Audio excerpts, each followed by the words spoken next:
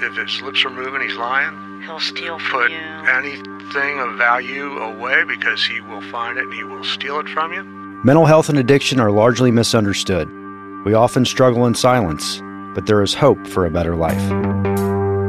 I'm Trevor Steinhauser, and this is Stigmatized.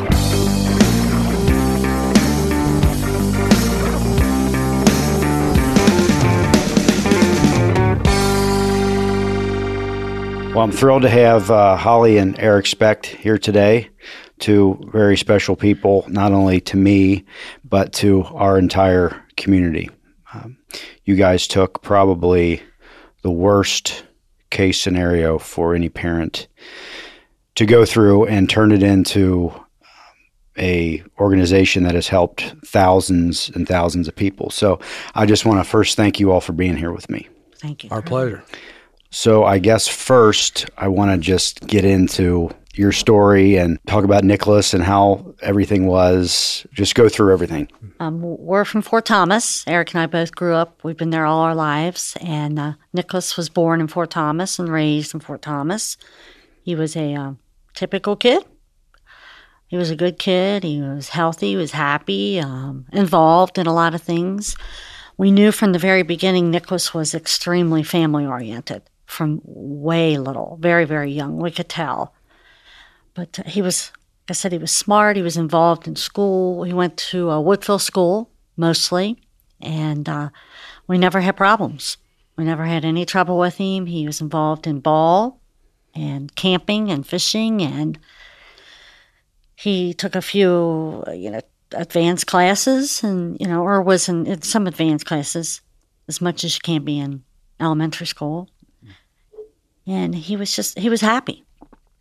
He was very happy. We never had any problems. I was a very involved mom in PTA, imagine that. And and the only two things that I ever knew that Nicholas got in trouble for, and when you're involved, you find out a lot. Two things. Once he got in trouble for having a milk drinking contest, and I remember the janitor coming up and telling me what he had done. And he says, "Nick, if you throw up, you're cleaning it up." That was the one thing he did, and I think he got in trouble once for a snowball fight on the way home from school. And that was pretty much it. Mm-hmm. As far as being a young kid. Yeah. I think we started seeing some changes in Nicholas around between 7th and 8th grade, mostly 8th grade. I think we contributed a lot of that in elementary school, there's a lot of hands-on learning. And once, he got pretty much 8th grade and you're sitting there and you're not moving and you're just being, taught all day long, I think he started losing interest a lot. We could see a big difference in his grades, a big difference. Yeah. And then he kind of started hanging around with some kids that typically he wouldn't have been involved with, wouldn't have hung around with. And it made us a little nervous. So I think we started trying to investigate that and see what was going on. Mm-hmm. And this was later on in high school, so it was still around 8th grade. Around 8th grade. We could definitely see a personality change. And heck, he was our first kid. He was our our only son. I hear a lot of parents say, so what is normal and what is not normal? What is normal bad behavior and what is not normal bad behavior? If that makes any sense. Sure. So we were learning as we were going along, trying to figure out why he was changing, what was going on. It seemed like he was developing more anger issues as he went along. 8th grade, 9th grade, we were trying to figure out what the heck was going on with him. Where the heck is this anger coming from? And we found out much later in life, that he had been molested, actually a couple of times in his past, where when he was younger, by actually a friend external to the family, someone he hung out with in school. You didn't even his know. Family. We had no idea. Very young, kindergarten, 1st grade. We didn't have any idea. Once we found that out later, again, this is in his late 20s when we found this out, that just all of a sudden it made things more clear to us. But as we were going through it, we had no idea. And as he got into high school and later, it became clear that he's having problems in school. And in terms of drug use at that time, we knew he was smoking some pot or something, but that was all that he was, that we knew of, that he was using or doing. And to our knowledge, it wasn't even very extensive or anything like that, but we knew he had tried pots. He started smoking. And then as we got away from high school and he was, on his own, out of the house on his own, it seemed like things were almost better in a way with our relationship. It's almost like there wasn't that constant source of irritation, or tension. So on through a daily basis. through high school, was a typical boy just separating himself, or was there tension in your relationship? There was some tension both, as yes. well, but we were trying to sort that out. We really didn't know. It wasn't as extreme as that extreme, but at the same time, we were wondering, is this, a little bit over past normal or not? We just really couldn't tell for sure. And regardless, it was an issue with, we had this tension, and we were just trying to deal with it. And again, after high school and everything too, once we didn't have that daily interaction with him, it was like how I said before, he was very family oriented, close to us, never was in a position where he was, wanted to be totally away from us or anything like that, or alienated from the family or anything like that. Again, once we got out of high school, So we did notice a lot of motivation changes in high school. What we thought of what would have been quote unquote normal would have been being involved or wanting to do things, wanting to be in some type of activities, jobs. I mean, Eric and I both had jobs when 13, 14 years old, sometimes 2 and 3 jobs each. We couldn't get him to keep a job. We just couldn't seem to motivate him. We did not know how to do it. Did he go to college? No, he didn't go to college. Okay, so he was living at home this whole time. Yes, and he did drop out. He dropped out his of high school junior year, Yeah. and I know that about devastated Eric. It was very hard, on us. Sure. Because by then he had, just as a little guy, he repeated kindergarten twice because of a late birthday, and then he didn't pass once. So by now he's quite old compared to a lot of the kids in his class. But he did go back and get his GED. Yes, he did. Yeah. He did. I think he did that as much for us as anything. Went back to school, to get his GED because he knew. Yeah, he did know that it was just like goodness. And he flew right through it. I mean, he did fine. Do you think it was a self-esteem type? I'm way behind. Give up kind of thing when he dropped out. Hard to say. I'm sure that he had something to do with it. Excuse me. I think that he did do it partly for that reason. I think it was as much too for us. I really do. I feel like it was important to him to do it, and I'm sure that maybe there was some self-esteem in there, but it was as much to probably please us, I guess. And also, you have to maintain certain grade levels to be able to drive. Which that wasn't the case when we were kids, and so he wasn't able to drive. I don't think that was there. I've never even heard of that. Yes, Is that a state thing? I don't know, to be honest with you. Okay. So it's like, the parents don't have to take the license away. The school does it. I don't know if that's still the case or not. Right. But it was. So into those years after college, 20, 21, 22, what was going on? He was working. He did mostly in the food, restaurant industry kind of thing. He was a sous chef at a restaurant. Actually, he cut his hand pretty bad at some point when he was working, and it required some pain medication.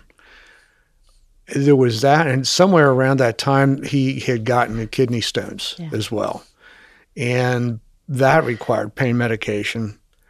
We're not sure. We never really were clear on when he started Pills. using pain pills, Pills. but that's what happened. He and now it could be that he was already on those and we didn't know, or we don't know if it was those two incidents that kind of got him going on it. But in any event, by the time he was in his mid to late 20s, he was using pain medication, opiates and everything. And as you know, that especially in this area, those were freely available. I mean, it was really easy to get pain medication. And then as time went on, changes were made with regard to prescribing and regulations and whatnot. And it became much more difficult. The pain medication was very expensive, became very expensive. And at some point after that, we found out that he was using heroin. He'd gotten started with heroin. So again, during this period of time, during his late 20s, we still had contact with him, and he would come to family events, and he would almost, I guess, daily or certainly every other day or so be talking with Holly in one way or another on his phone or whatever. Did you see any, as the pain pills started, did you start to see any signs? Oh, physical change, hygiene change, Okay. loss of jobs, his car. It was, yes. What did he tell you? I mean, was he open about his struggle, or was he? Not really. Yeah, I mean, most of us kind of try and Yeah. hide it. So Yeah. And I don't know when I knew. I'm not really exactly sure when I knew. is there any history in your family, Lots, either family lots. with addiction or?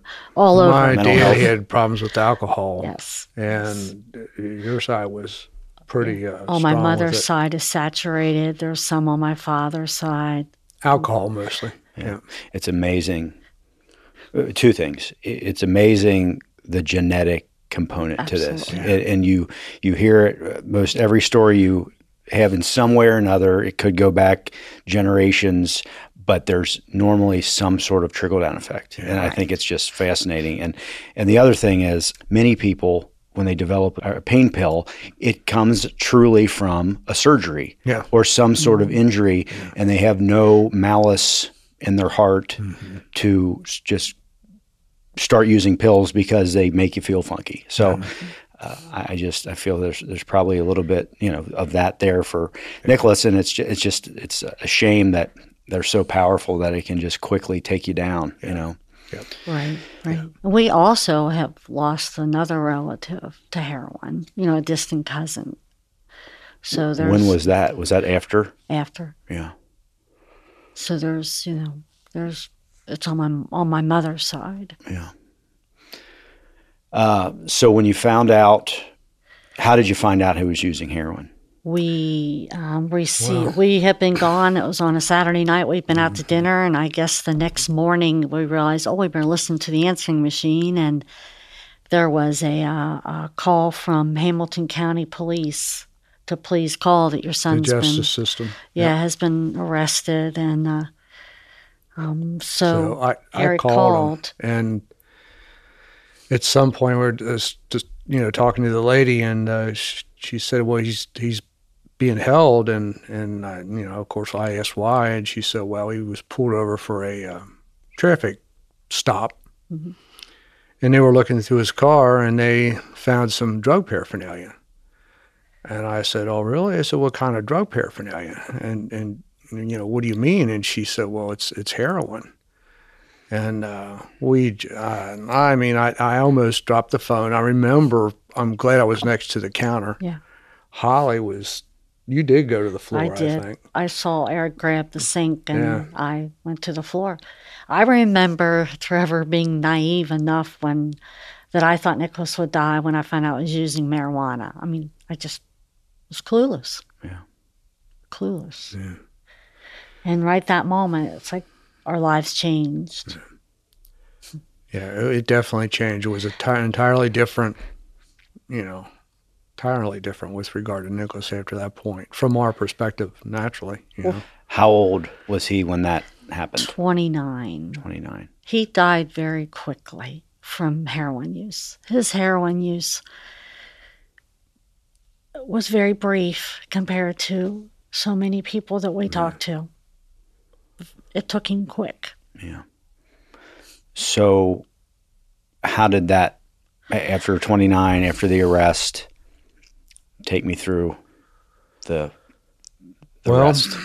He, you have to help me here too, but he had numerous different, ultimately, he had a couple of things in there with maybe some shoplifting, and he had, and again, at this point, he wasn't living with us.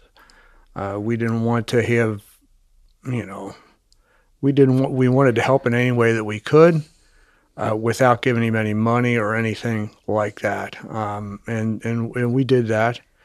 There was a lot of time there where he was going to different IOP programs and things like that. Intensive outpatient. Yep, intensive outpatient. Ultimately, he missed a court hearing, and it ended up that since he violated that probation, because I think he was on probation at the time, maybe for something. But I'm sorry, it's a little bit confused. But ultimately, because he missed that court date, they put him in a 90-day recovery, 3 months at Talbert House, and we were relieved actually, because now we knew where he was, we knew what he was doing. Safe. He was safe. And that kept him from catching a charge. If he Yes. goes to 90 days, then we'll... Exactly. Okay. And we were Exactly. still so green. It's like, oh, he'll be fixed. Yeah. He'll be fixed. And I remember when he went to detox, he'll be fixed. Yeah. In fact, when I share my story, I'll say, he'll be fixed. We thought for sure he would be fixed. You're in uncharted territory anyway, and you're hanging your hat on the fact that this is going to do it. Yeah. And it's part of being naive, but it's your child. Right. So I'm sure that was... And after 90 days, when he got out, Oh my gosh. oh God, he looked awesome. He looked terrific. It was the same Nicholas that we knew, and his health was back, his smile was back. He was clean, and it was just like the old Nicholas. Excited. Yeah. And in the meantime, Enthusiastic about living. And in the meantime, we thought we need to take care of ourselves. So I started going to Al-Anon, more than Eric because of his job, but started trying to understand all this and to be around other folks that were other parents that were going through this. And boy, am I glad I ever did that. Yeah. It helped a lot. And in fact, that started before Nicholas went to Talbert House. It was during some of that preliminary period after he was arrested for the paraphernalia. You reached out to some people? Yep. Oh, absolutely. Yeah. And the We same started old thing. looking around. I remember going to the Grateful Life Center for an Al-Anon meeting the first night and thinking, I will be fixed. Yeah. They'll give me all the answer. And I'll never forget, after the meeting, I stood up and well, what do I do? And I must have looked like a deer in the headlight because I lost it. And the leader came up and hugged me and said, one step at a time, we can do this. And boy, I got a lot of tools that really helped me tremendously. Sure. Yeah. And if we're healthy and we're doing better, I think it helps your loved one. Absolutely. Sure. I'm curious, did you reach out for help and ask, did somebody give you advice on not giving him money?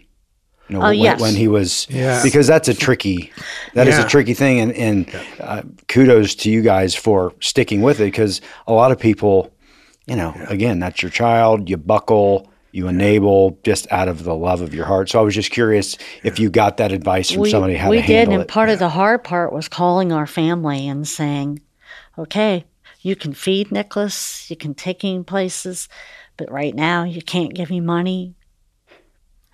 And you Even can't just- leave him alone in your house. Yeah. That was hard. That was very hard because we're so extremely close. And our family was wonderful, very receptive and understanding, Supportive. supportive. And he knew that. I know we're jumping around. No. This is what this is all knew about. that. We are so blessed, and Eric and I have talked about this a lot. When our son died, he knew he was loved. And not everybody does. Right. Not everybody does. Was there any level of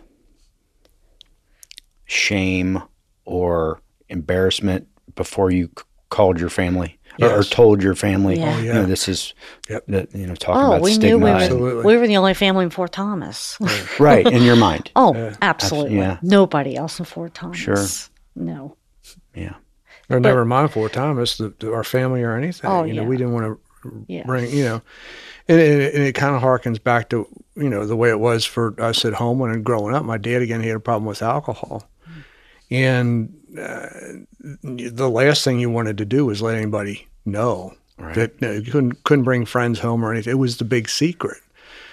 And this was kind of a similar way. We kind of, you know, we're feeling that same way about it until we finally realized that after we digested this, and it's like, you know, there's really no shame in talking at least to family members about it, and ultimately you begin to realize there's no shame in it, whatever, from our perspective. And you can't do it alone. You can't do it cannot alone. do it alone. Exactly. You've got to have a. You need to reach out and get help. Exactly. You're right. Yeah. But that is easier said than done. I mean, it takes you that strength and a push to swallow whatever, you know, pride or whatever it is, to because you're desperate, and you can't drive yourself crazy because it's not healthy. well, What was the domino effect when we found out about Nicholas? A friend of mine had shared with us exactly. I was just going that her son went through the same journey with heroin. And if she hadn't shared with Eric and I, we wouldn't have known what to do. We called her when we found out about Nicholas, and within 45 minutes, she was sitting in our living room and sat and shared some cold, hard facts. that And facts she- like if his lips are moving, he's lying, because he was in active addiction. Yeah. And if his lips are moving, he's lying. He'll steal from Put you. He'll- anything of value away because he will find it and he will steal it from you. And she gave us, you know, the idea of trying don't give him money, you know, give him food or give him a bus pass or whatever, but don't give him any money. She was great. And she was really good. The whole idea. What a relief! Just you're getting education and tools, but just the relief of you're not the only one. Yeah, exactly. It is And a as we huge- found out that there's many more, but that stigma it's enormous. It's stifling. Yeah. It really is. Yeah.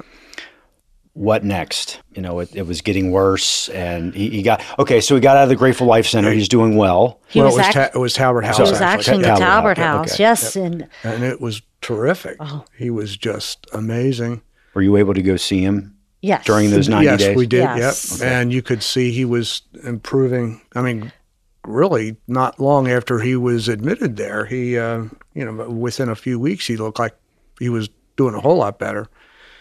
And after 90 days, boy, he just looked terrific. And we tried to do our homework, that we realized that when Nicholas came home, the priority was not for him to go out and get a full-time job. That was not the priority. The priority was us as a family and Nicholas to become healthy, for him to become educated and understand what he was going through. And that was not our priority. So Nicholas, to the best of our knowledge, when we lost him, had been like, I saw it written in his book, like 5 months and 3 days or something. Sober. Of sobriety. Yeah. Yeah. And then Yeah, so we, after 3 months in Talbot House, we invited him back into our home, of course. And as Holly was mentioning, we were fully supporting him in any way that we could. And in August or in July, we had a birthday party for him. And is that right? Am I He right turned about that? 30. Yeah. And this was what year? That was in July. 13, This is 2013. Yep. He turned 30. Yeah. When Nicholas and his girlfriend, 2 years before he passed away, had gotten pregnant. And it's kind of ironic what you think is the worst thing in the world that could ever happen to you until you go through different levels. Anyway, so that was huge. That was very hard on us because we knew it was not a good situation. We knew he was at that point not in a good situation with his girlfriend, the living conditions, the job, the pills, and here they're going to be parents. So it took some real thinking on my part to realize that we need to stop, quit being angry, and work with these kids and see what we have to see what we can do to make this work. So we did. And we flipped everything around, and we started becoming really involved with them and realizing that we were going to be grandparents. We found out it was going to be a little girl, and in the 7th month, they invited me to go to the hospital with them for a sonogram, and I was absolutely ecstatic. I was so excited. Yeah. Got to the hospital and went in the back. They start the sonogram process, and I knew by the look of the technician something was wrong. Picked up a phone, she called a doctor, and she said, "We're not hearing a heartbeat." And, the air went out of the room. And I'll never forget his girlfriend's eyes. I will never forget seeing her eyes. And within a few minutes, we found out that baby Leah was gone. She had died. And I believe, and I think Eric does, that was the beginning of the end for Nicholas. I really, really believe that with all my heart. And I think what maybe Eric was trying to recall was the night that we lost Nicholas. Yes, it was that night. Yeah. Nicholas had gone to his sponsors for a meeting, and before he left, he said, "Mom, I'm not feeling too good. I'm just not feeling very good." He didn't mean physically. And I kicked into what I always privately called my cheerleader mode, And he said, "Well, I'll be back. I'll be back at 9:30 after Mikey's." Well, 9:30 came, and Nicholas got home, and Eric was in the family room, and just typical stuff. Nicholas seemed fine. And he said that, I met Mikey's 3-day-old baby girl tonight. So his sponsor's wife had a little girl. And you could just tell how hard that was for Nicholas. So this was at 9:30, and he said, "I think I'm going to get a bath." I said, "Okay, hon. Go ahead." I said, "I'm going to go upstairs. Dad's watching TV." I went upstairs, and then I remembered I had bought him, because he's had such a hard time sleeping, melatonin. And I came back downstairs, and he was in the bathroom. I said, "Nicholas," I called him Pickle. "Pickle, this melatonin's out here, hon. Try it. It might help you sleep tonight." He goes, "I will." He goes, "I love you, Mom." I said, "I love you too, Pickle." And 2 hours later, I woke to hearing Eric screaming our son's name. It was 11:30. Yeah, like Holly said, it was in the other room watching TV, and the Ruger. I might have snoozed off. I don't recall, but the dog, his dog, Nicholas's dog, was pushing up against my leg, and I could tell there was something wrong. And he was like pushing up again, and it was different. He'd never done that before. And so I got up and I went looking for Nicholas, and he was still in the bathroom, and the door was locked, and I was calling for him and didn't hear anything, and so it got pretty frantic pretty quick. Tried to kick the door down, and just crash the door down, and finally I ran down and got a crowbar and was able to run back up and get the door open. And in the meantime, Holly was downstairs and it called the 911. And I was able to get the door open, and he was on the other side on the floor, and he just real blue. And he was in a position where I couldn't really get the door open. He was like against the door, and the other closet door was wedged against it, and we couldn't get in there. And so, they came, and it was, they administered some Narcan, but it didn't help him, and we lost him. So it was just, of course, it was devastating. So, and then moving forward from that, though, he went to the emergency room and then intensive care, and we found out that he had signed up to be an organ donor, and in that process of holding him, keeping him alive really for that process, and we realized he was gone. It took, I think, maybe a couple of days. I didn't realize it till Saturday. Yeah.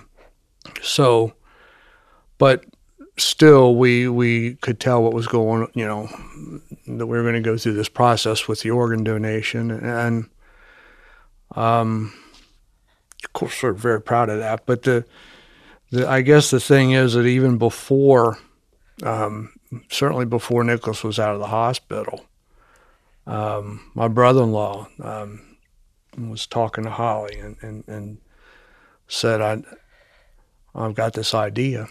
And I won't do this unless you think it's a good idea, but what do you think about this? And he started NKY Hates Heroin. And he had the idea to do that and how to put the website together and everything. And I don't know how many hours he put into it. It did just like an unbelievable, he must have worked, I know, 100 and 120 hours, given his own job and what else he was doing with getting the website started. But that's how that got started. And that was pretty much instant. Oh, my gosh. Yeah. Absolutely. I believe it was a God moment because that logo just popped into his brain. Yeah. Chris is a graphic art designer, and so it just came to him. So, like Eric said, Nicholas wasn't even gone yet, out of the ICU yet, and we had a logo. Yeah. We had a logo already. And within 2 weeks, we were on the front of the Cincinnati Enquirer. And it's just been, I think our family drug me around the first year. And it hasn't stopped. And he saved several lives. Yeah. Right? I always say with his organs. Whenever we speak or whatever, two noble things came from his death. And one was that there are 5 people living lives now that they wouldn't have been living. And NKY Hates Heroin gets started.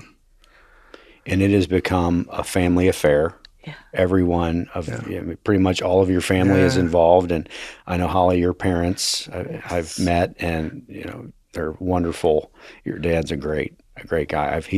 He toted me around to a few meetings. I was getting into my recovery, and was trying to get my intervention and coaching stuff, and I was sort of nervous why it wasn't picking up. And anyway, he almost insisted that I go to some of these meetings. So he's just such a respected person. So I'm sorry that you guys had to go through that. It's just amazing. But and this, like you said, took off really quick.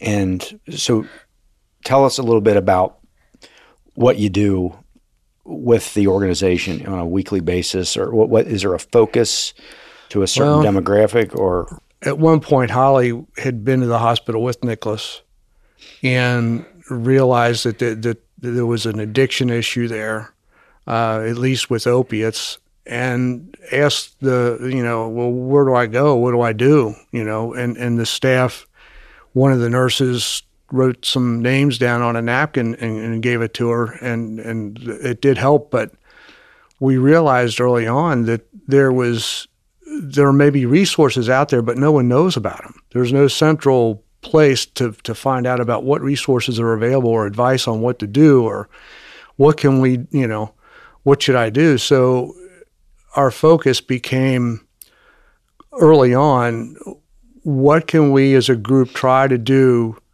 to help others that are in the same situation that we found ourselves in, and we didn't know what to do and what to do about it or how to help. So that was a great focus with the website, and with we created a resource guide that is over 40,000 now. 46. Yeah, 46,000. The fourth edition. We just kicked it off yesterday. I can't tell you how many hundreds of those things that I've given out to people. Yeah. And they just love them. I mean, it's so comprehensive through every type of support and service, and it's really dynamite. It's gone from 20 some odd pages to 133, I think. Yeah. And it's no advertising, no none of that stuff. It's just straight content and service-oriented phone numbers, email addresses, and all across, Kentucky, not only this state, but Indiana, Ohio, and maybe even beyond. But exactly. There's posts on Facebook all the time that that the money that you get, you do a lot of different things. You provided linens. I remember to the whole. Was that the Florence, the Women's Brighton Center? We've done the Brighton Center. We've done the Healthy Newborn House. We've done Grateful Life. We've done the new RTC building. So we've done, with that quite service, a few that thousand particular pounds of bedding and things like that. Yep. We've provided many, many things for the newborn house, the moms and the babies. We've donated lots of money for naloxone kits. We actually even helped our neighbors in Ohio once when we read in the paper they were running short. We help with Casey's Law. Mm-hmm. We help with assessments for Casey's Law. You talk about what we do on a daily basis. Yeah. Holly's on the phone almost. We used to be a little bit more than now, but it is at least multiple times a week where she's talking to mothers that are in that same situation that she was in, and it's quite a bit in support of Casey's Law, which is. What else have we done? We've gone to downstate to help with Frankfort.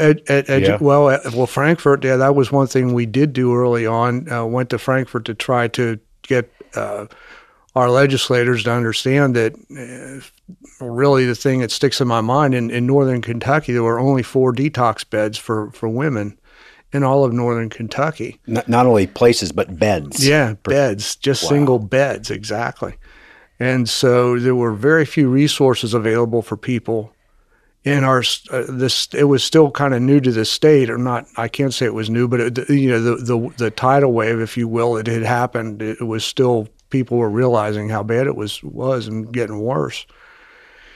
And so we've done some that way, but a more one-on-one too with Holly, though she's very much involved with Casey's Law and education of judges, just spreading the word across the state about what you can do with Casey's Law. It really does give you an option to, as a parent or someone, you don't have to be a parent, you can be anyone, that he has a friend that's in, or a loved one that's in, going through addiction, and they're not in any position to help themselves. In Charlotte Wethington, who started that, who I know you're very close with. Yeah. I want to get her on here to talk about Casey's Law, because it was groundbreaking. It is. Absolutely. Yeah. Holly, can you tell us what Casey's Law is? Well, I'll just do like a real brief explanation. Sure. Casey's Law is a wonderful law that either you, Trevor, or Eric, or myself can go if we have a loved one or a friend that we think is in danger to themselves due to addiction, any form of addiction. We can help save people even though they're not able to know that they can be saved. They're not in the place where they can think clearly. So we can help them. We can help them. And by helping them, we petition, we go to the court, we go to our local court, whatever county you're in. You can go online to Casey's Law and download a petition, fill that out completely about the person that you're wanting to help. Take it down to the court like Campbell County or anyone, and they will help you. They'll help you understand it. We will help you understand. There's a lot of volunteers out there that will help you go through this process.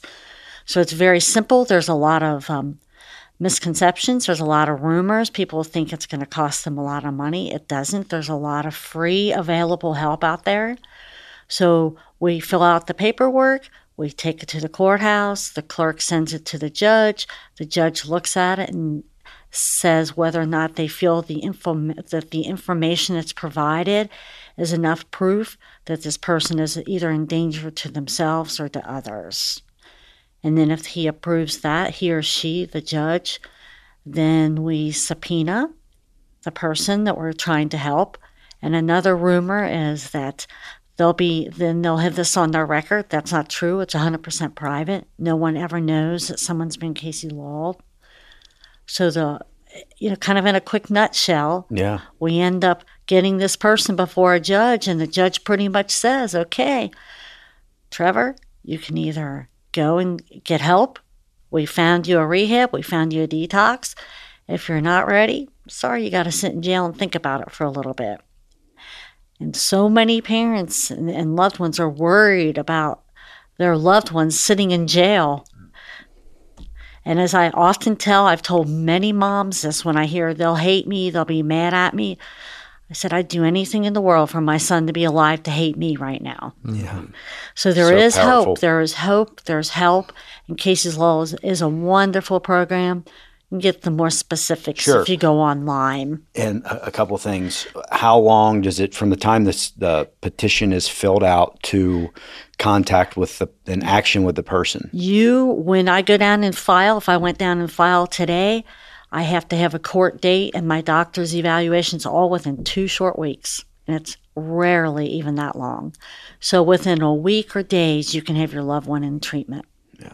And I've heard Charlotte talk, and I know you helped her immensely, but you see pictures of her, down in Frankfurt, and other places. Did she go to Washington? Did she have to go to Washington? I believe so. Yes, she's been to California even and spoke about this. And there's pictures of her by herself, fighting in the middle of all these, politicians for this, because she lost a son as well. Yes. That was her impetus for doing this. Yes. And I can't imagine the stigma around that. Yeah. Trying to get that, you got a group of, grumpy lawyers that run the show, and for her to relentlessly petition and go in front of these people to get that done. That was also groundbreaking. Oh yes. Sure. I believe I think Casey's been gone 16 years now.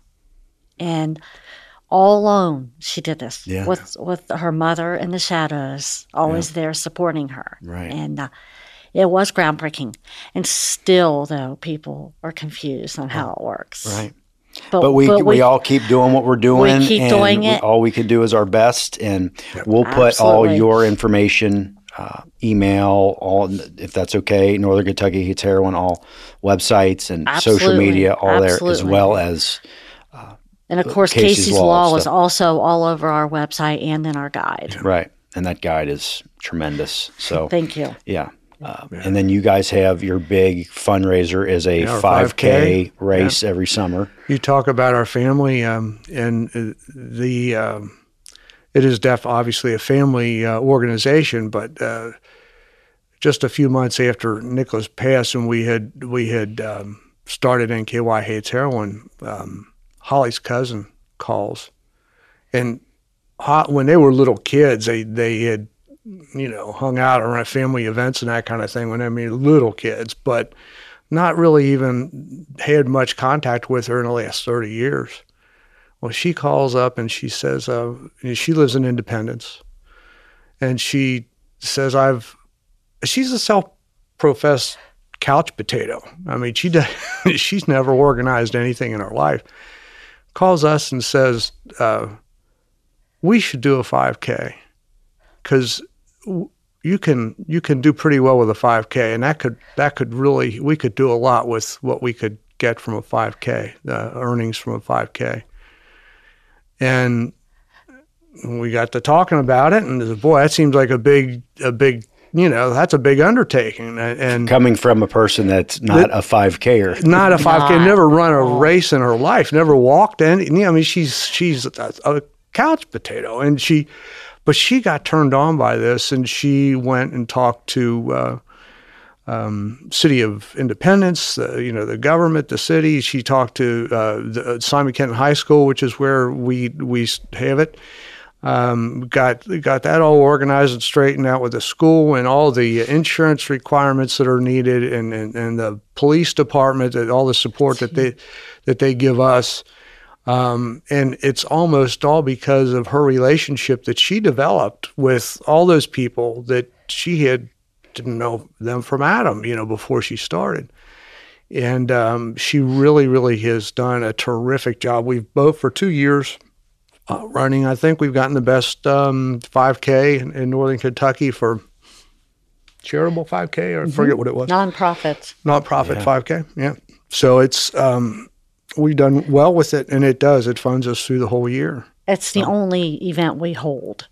Right. So that's the only thing that we do. Any other things are gifts from folks, donations, fundraisers that they have, whether it be anything from a beauty salon to the loss of a loved one, where, our names will be on for the memorial. Yeah. So people are entrusting us more and more and more, and we're very blessed, and we do not take that lightly. Yeah. And you go out to Simon Kenton on that day, and it's such a hopeful, positive, emotional environment, because you got Q102 or the radio station that's there, and they got music going, and everybody's congregating, but everybody brings pictures, framed or unframed, of loved ones that have been lost, and families, really a tribute to you guys about just the lives that you've helped save, and it's just, and then to see thousands of people walking in a community, in an area where this is a very stigmatized, very much subject and just issue, and you guys are just trailblazing a way to chip away at that, and exactly. I think it's tremendous, and probably more than anything, it's the stigma that every time we try to speak about it or have any kind of contact with individuals one-on-one. It's the stigma. It's the stigma that just really does get in the way of someone who's addicted and maybe wants to get clean, or they a lot of times they just feel like the lowest form of life many times because of what addiction has done to them and what they've had to do to just make it through another day. And it's all that stigma that surrounds it, and it's just breaking through all that. Yeah. Not that you're not responsible for your actions, not that you're not responsible as any person that is stealing or whatever they're doing. I mean, that doesn't matter if you're using drugs or not. But it still helps people. That stigma is what gets in the way of people understanding how to get that recovery, and that you, as a person that's addicted, you deserve that recovery. You deserve that help. And there's hope. There's hope for it. Absolutely, there's hope for it. I think they feel safe when they see us with a T-shirt on, or a wristband on, or written on our car license plate or our bumper, and we get approached, Trevor, and it's really become the time. All the time. It's like a beacon of hope. I always see it on the back of your dad's truck when I see him, and it is. It's. I mean, people flock to it, and it's a safe place, and you're doing what people did for you in the beginning, Absolutely. Going to those Al-Anon meetings, but it's on just such a huge level, and you're so brave to. I can't imagine how many hundreds of times you've told this story. And it never gets easier, I'm sure. But that's immediately from a big loss like that, you have chosen to keep Nicholas's legacy alive through through doing this. And I think, your whole family is amazing, and everything that you do is truly remarkable in the face of something like this. So I want to thank you for being here. Thank you. And everything that you guys do. And the name of this show is Stigmatized. So Yes. it is a bug in my crawl, and it's the main goal of this show is to bust this thing up. And it's a tall mountain we got to climb, but eventually, with you're doing, and hopefully this show will do, it's just letting people know that this is a real thing. I mean, addiction is a real thing. It's a behavior, whether you want to call it a disease or a behavioral issue, but it's also a family issue. Very much. Absolutely. Whether it's Absolutely. the genetic component, but it takes families on the ride. Exactly. And people got to know, because just like you, they think they're on an island. I am the only person going through this right now. And it's just not the case. It is not true. But so many people Yes. will never speak up, and it comes to losing someone, or the shame can kill you. Yes. It can crush your soul. It can crush your family's soul, and as a person that's in the depths of hell, because at the end, now I'm in recovery, but at the end, this is not fun. We're not having fun. We're staying well. Trying not to be sick. And it's just a horrible existence. So, yeah. So anyway, I've got tremendous respect for you guys and everything you do. And I just want to thank you. Thank you for being here. Thank you. Thank you for having us. Thanks for listening. I want to thank everyone that makes this show possible. Production by Gwen Sound, artwork by Neltner Small Batch, and photography by John Willis and Lindsay Steinhauser. Please subscribe, rate, and write a review. Visit our website for more information at stigmatizedpodcast.com.